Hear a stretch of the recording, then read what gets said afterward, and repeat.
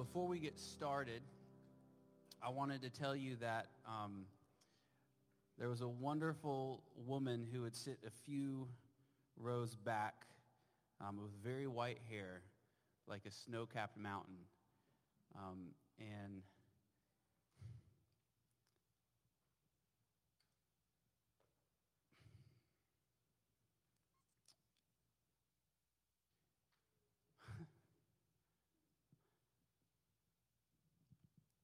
she passed away on Tuesday. And she was like a snow-capped mountain here. Her presence was felt. I called her Grandma Gloria. Some of you guys did as well. And for the last 7 months, she craved to be where we sang about in that song. God be my vision, be my delight. And she's experiencing that now. And she would ask, David, I don't understand why God is not taking me yet. And I just told her there's still something left for you to do. And she was faithful to the end. And it's a beautiful story to watch. My mother, for 7 months, took care of her day and night. And it was just a beautiful testimony of what faith will do to a family, to a household, to a woman. So, there's no funeral scheduled yet. I will let you know when that is going to be. But I'm going to pray.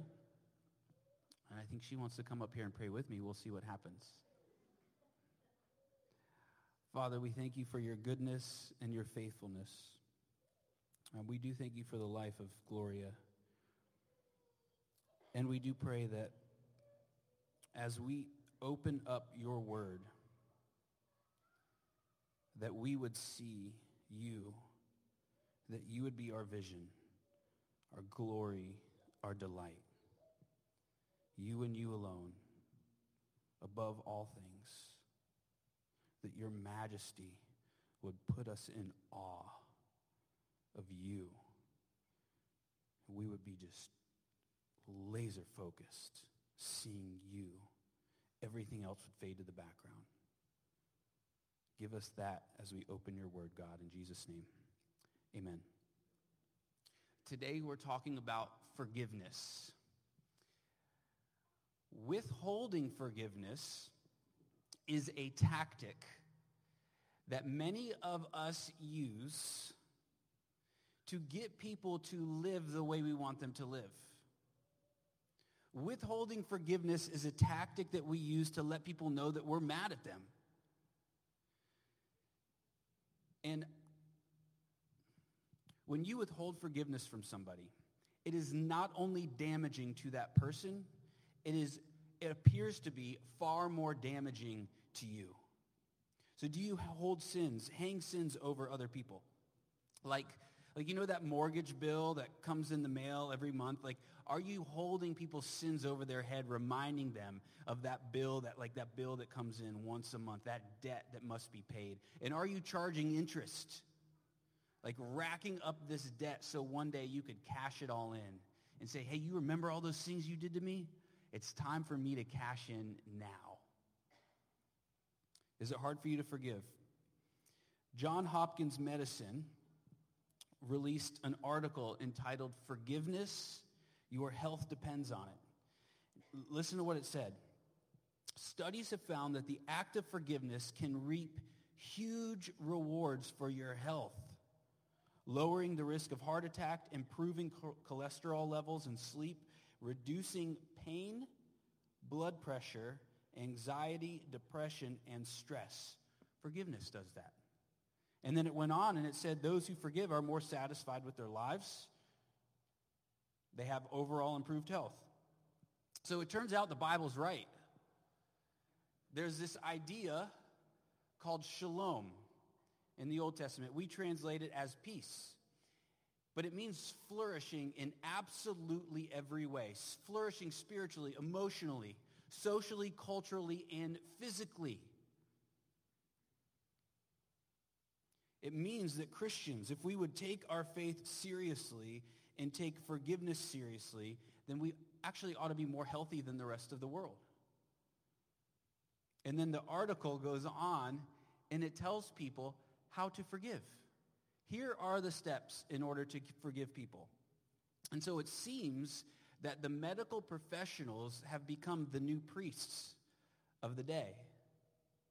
And this is actually very true, and we should be hearing it as a bit of a warning here, because it seems that we're using that to give us confidence that the Bible's true. It's like we have a greater authority than the Bible now. Maybe the medical professionals, and we're allowing them to tell us, oh yeah, it looks like the Bible is right. It should concern us a little bit. What is your ultimate authority? Right there. Scripture. And it turns out it's right. You should forgive. And then there's this idea about forgiving yourself. It sounds powerful, only it doesn't work. There is no replacement to hearing words from the living God who made you and created you. It's okay. I've forgiven you and I have made a way. You are now free. Did you hear that? Do you live like someone who is free? Are you free?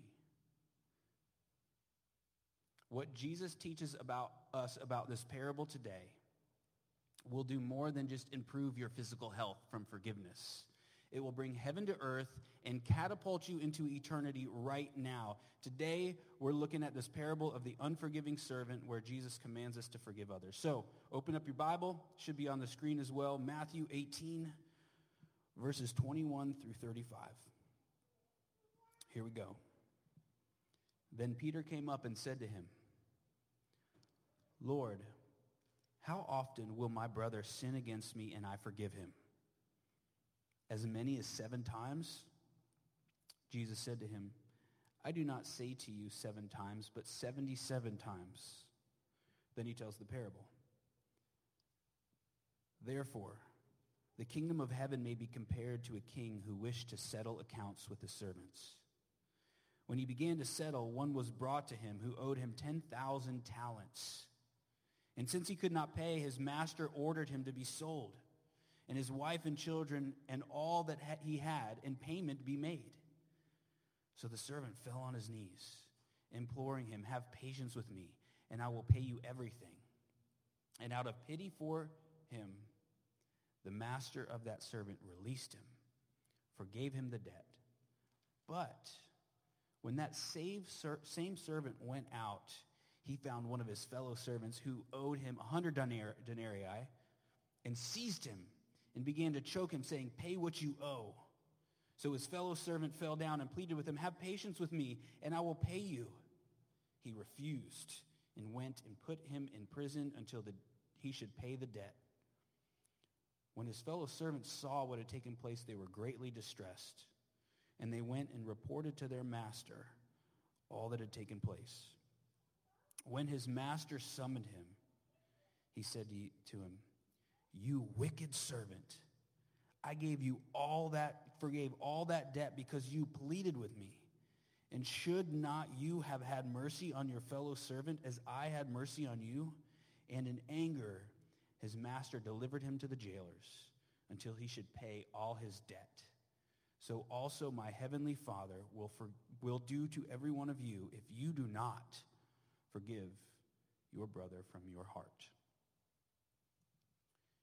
First point, the cost of debt. If you have never declared spiritual bankruptcy, today is your day to do it. The debt that we have before us, this debt of sin that you have in your life, it is too great for you to pay back to God. The parable of the servant says he owed the master or the king 10,000 talents. 10,000 talents. 1 talent is worth 20 years of wages. So in our area, our little area of the world, the average household income is $75,000. So if you take that times 20, that's $1.5 million. And then you've got to multiply that by 10,000. So if you take out your Apple calculator on your phone and you punch that number in, your phone doesn't know what to do with that number. It's too big. That's the point of the story. There is absolutely no way you will be able to pay back the debt of sin that you have in your life. It's an infinite number. And if you have been forgiven infinitely by God, you should forgive infinitely to others. Now, this is not a parable about reconciliation. That's different. When someone comes to you and says, will you forgive me? Your answer has to be yes, if you have been forgiven infinitely. Now back to you, the cost of debt. You can try to take all the good deeds that have been done over all the earth since the earth has been around and take them all, steal them from all of humanity, claim them as yours, and offer them to God as a way to atone or to pay the debt of sin that you have, and it still will not be enough.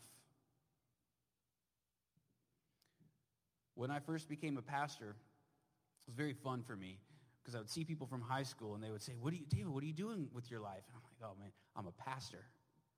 What? Yeah, I know.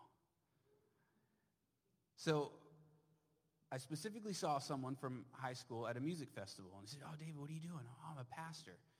And then he looked at me really seriously, and he said, you know what, David? I would go to church if there was a way for me to do something good. But just listening to sermons and just singing songs, I need a way to atone for my sins, and that's not going to do it. And that statement has rung like a bell in my mind, in my heart, over all of our area, over all of the world, as to why people misunderstand what Christianity is all about.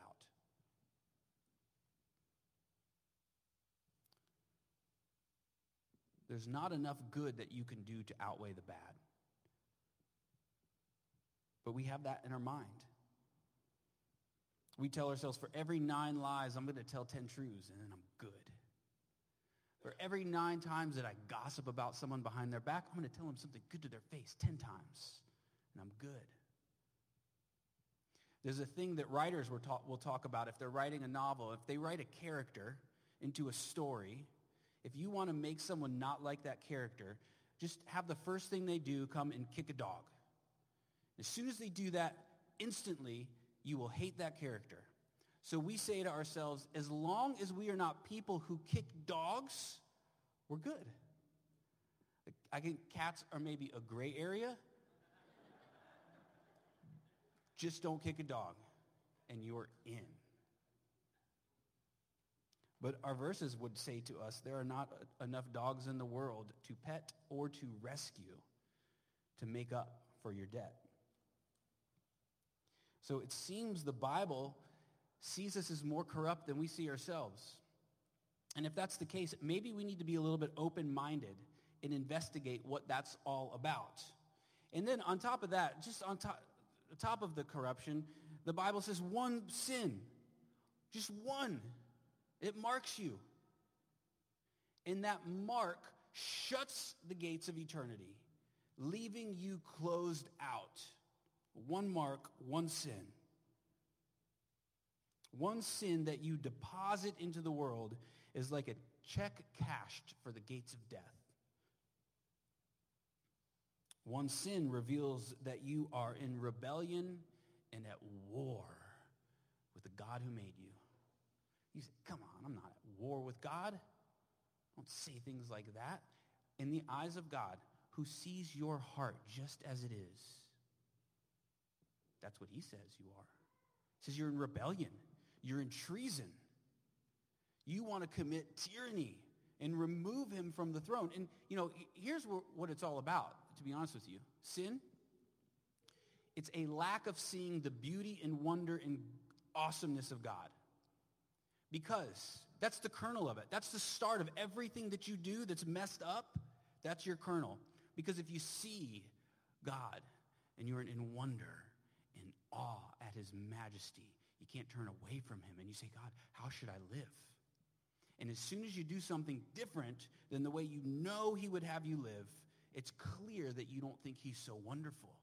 And so the kernel problem for you is you don't think God's so great. So it leads you down another path. Sin is being blind to the beauty of God. And then the Bible says the wages of sin is death. So what do we do? I mean, if the fire is approaching and we are banging on the gates of heaven, let us in, and it's not opening, what will you do as the fires approach? Are the gates shut forever? Second point, the requirements of forgiveness. There's 3 requirements in the story. You got 1, the plea for mercy. Second, the infinite loss that the Son experiences, the cross. And then third, your willingness to forgive others. So first, plea for mercy. Notice the man in the story. When he comes to terms, like he hears the king, and the king says, here's your debt. He knows he'll never be able to pay it back. But he says it anyways as a way to offer lip service, and that should be our first hint that this man is going to find his way back into prison. He never got it. If you go to God and say, God, I got this. I'm going to atone for my sins. I'm going to fix it all. If you say that, you will find yourself thrown in the fiery dungeons of death.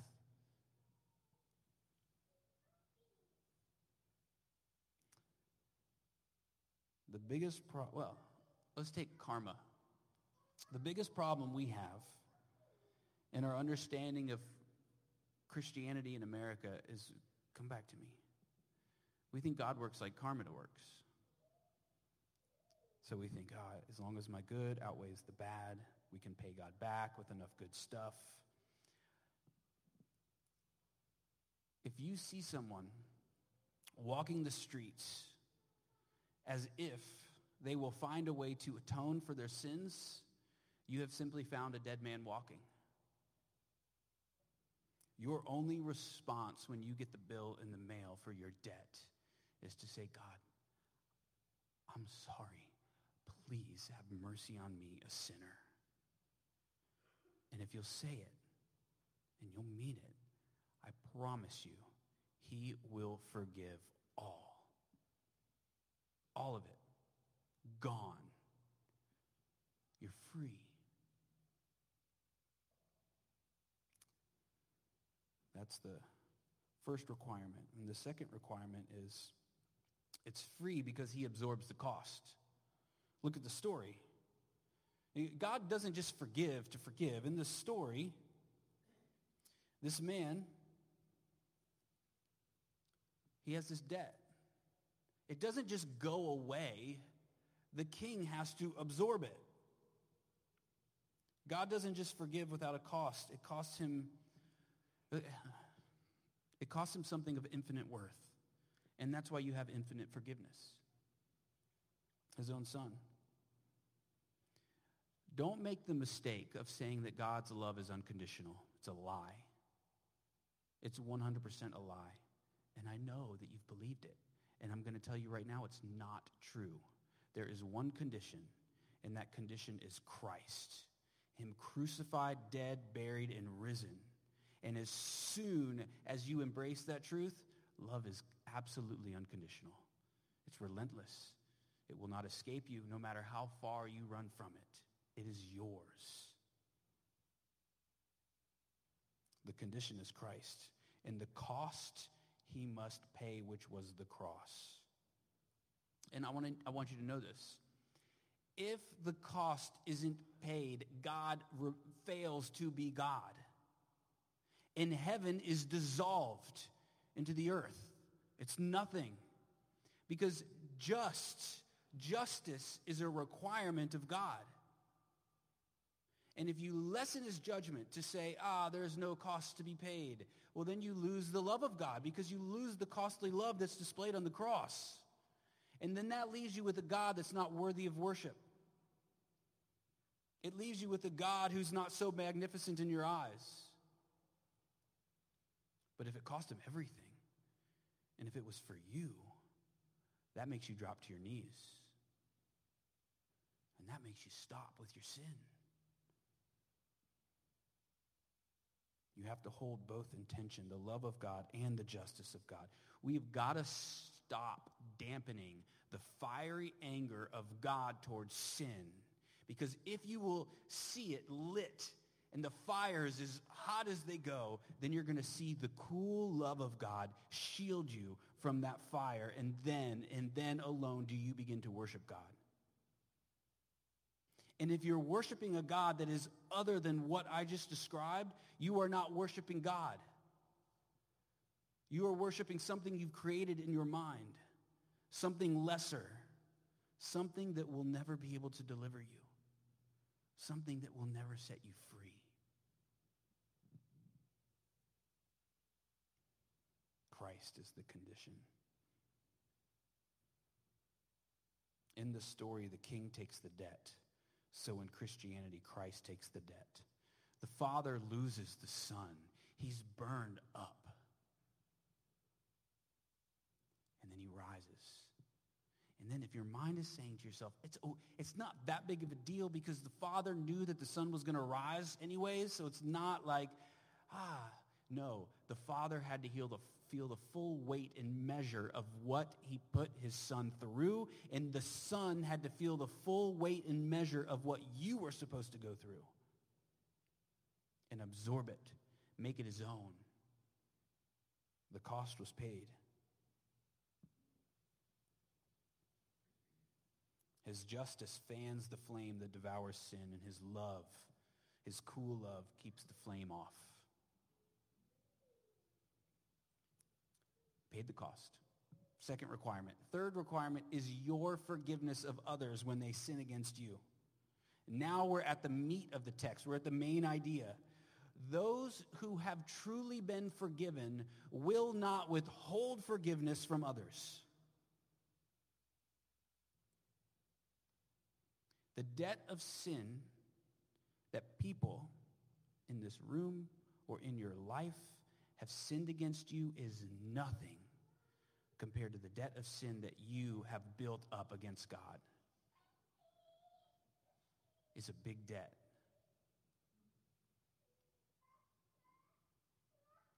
God sees your heart with perfect 20/20 vision. Oh, come on, stay with me. Perfect 20/20 vision. And with that 20/20 vision, he uses an instrument to test and see if you really know about forgiveness. And that test or instrument, she wants to play the piano. She's ready to get worship started. She has been so moved. Her sins have been washed clean.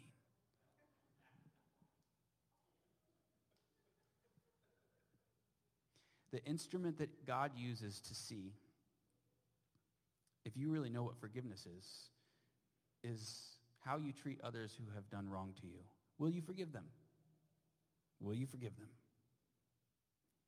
The Lord's Prayer says, forgive us as we forgive others, which doesn't mean if we forgive, we will be forgiven. It means if you've already been forgiven, you will forgive.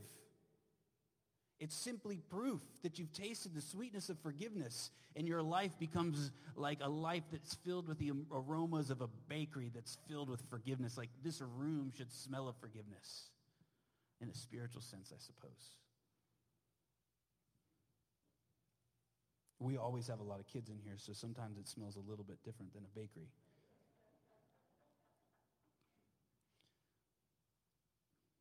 If we have felt the thrill of grace, and if we have been sobered up by mercy, we will no longer take the sins that people have committed against us and hold it over their heads.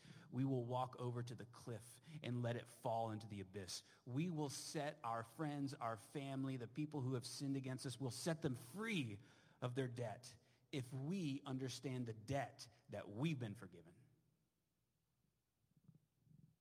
If you're a Christian, you have no business not forgiving people after what you've been forgiven. It's like you receive the mercy and the grace and forgiveness, and then you give it. The same way you're like soil.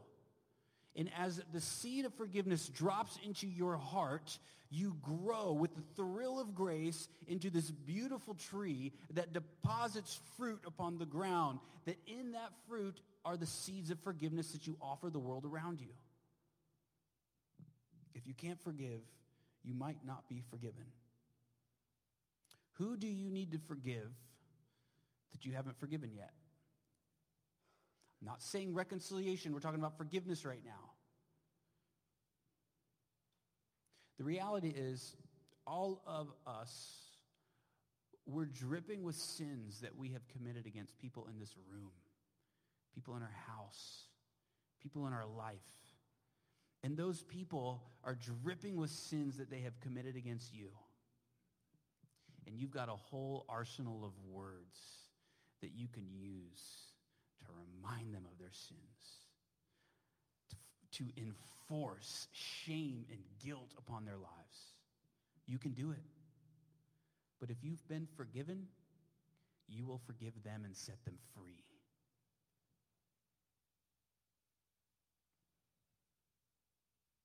It's the way of faith.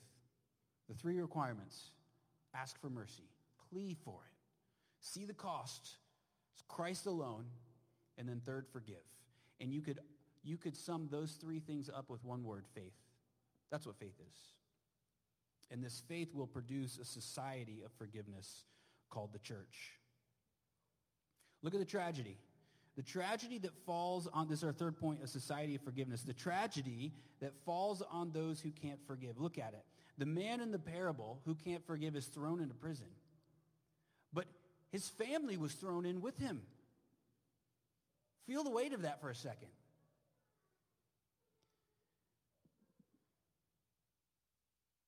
We know in the Bible that the sins of the father do not transfer to the son. There's a Bible verse that says that. You got that, right?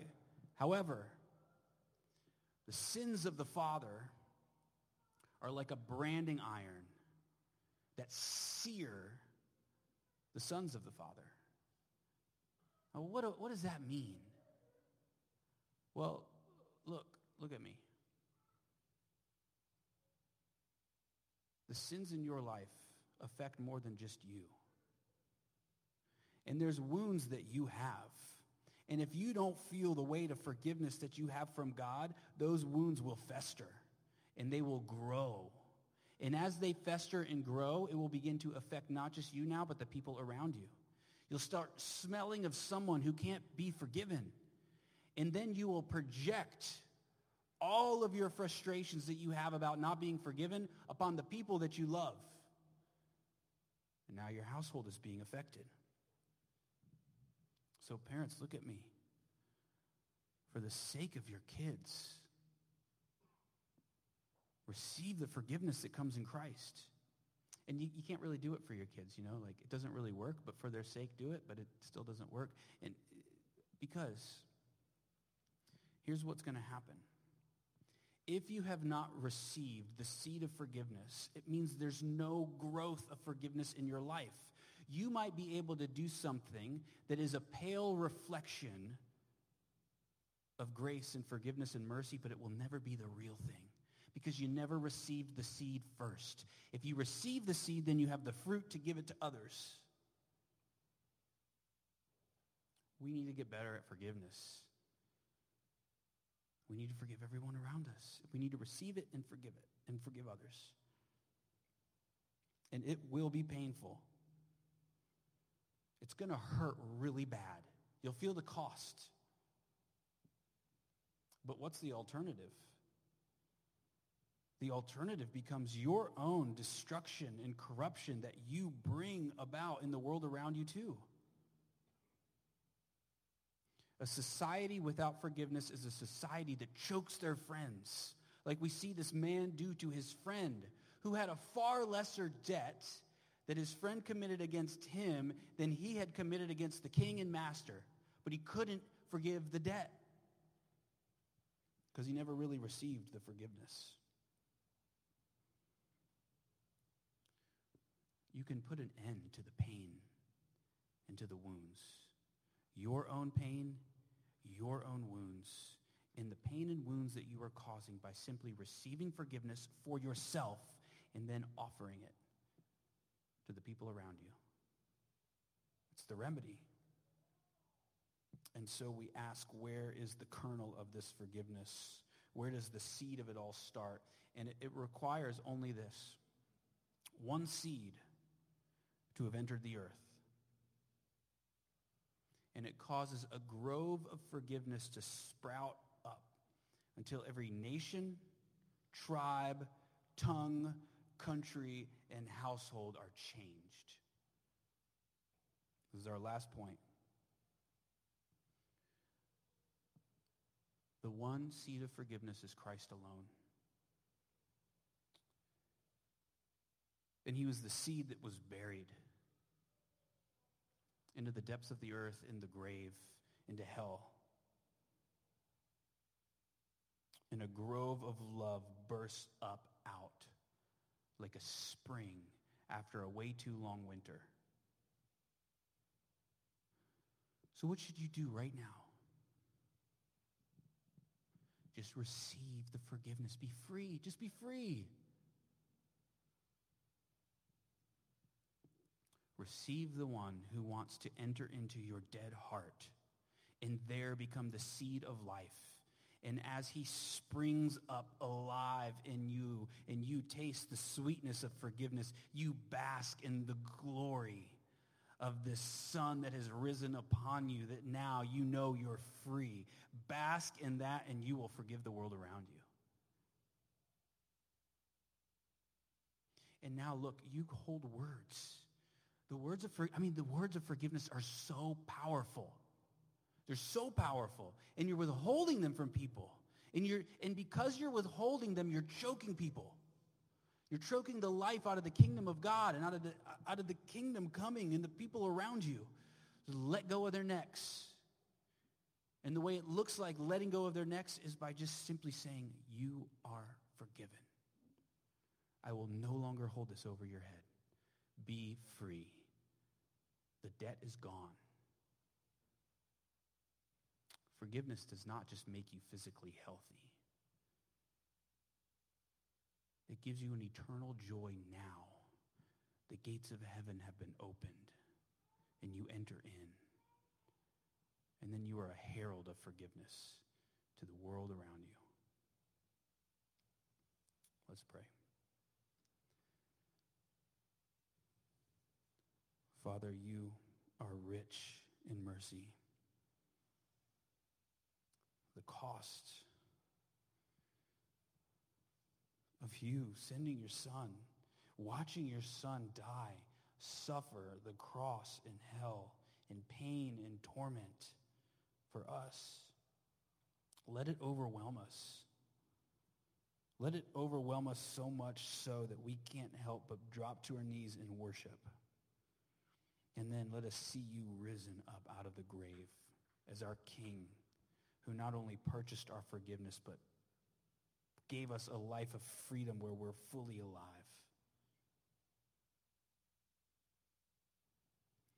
And God, if there's anyone in this room that is withholding forgiveness from someone, I pray that you would convict their heart and soul to go running out of these doors, call who they need to call, and say, it's okay. I love you. I forgive you. Help us do it, God, in Jesus' name. Amen. Thank you for listening to the Grove Church Message Podcast.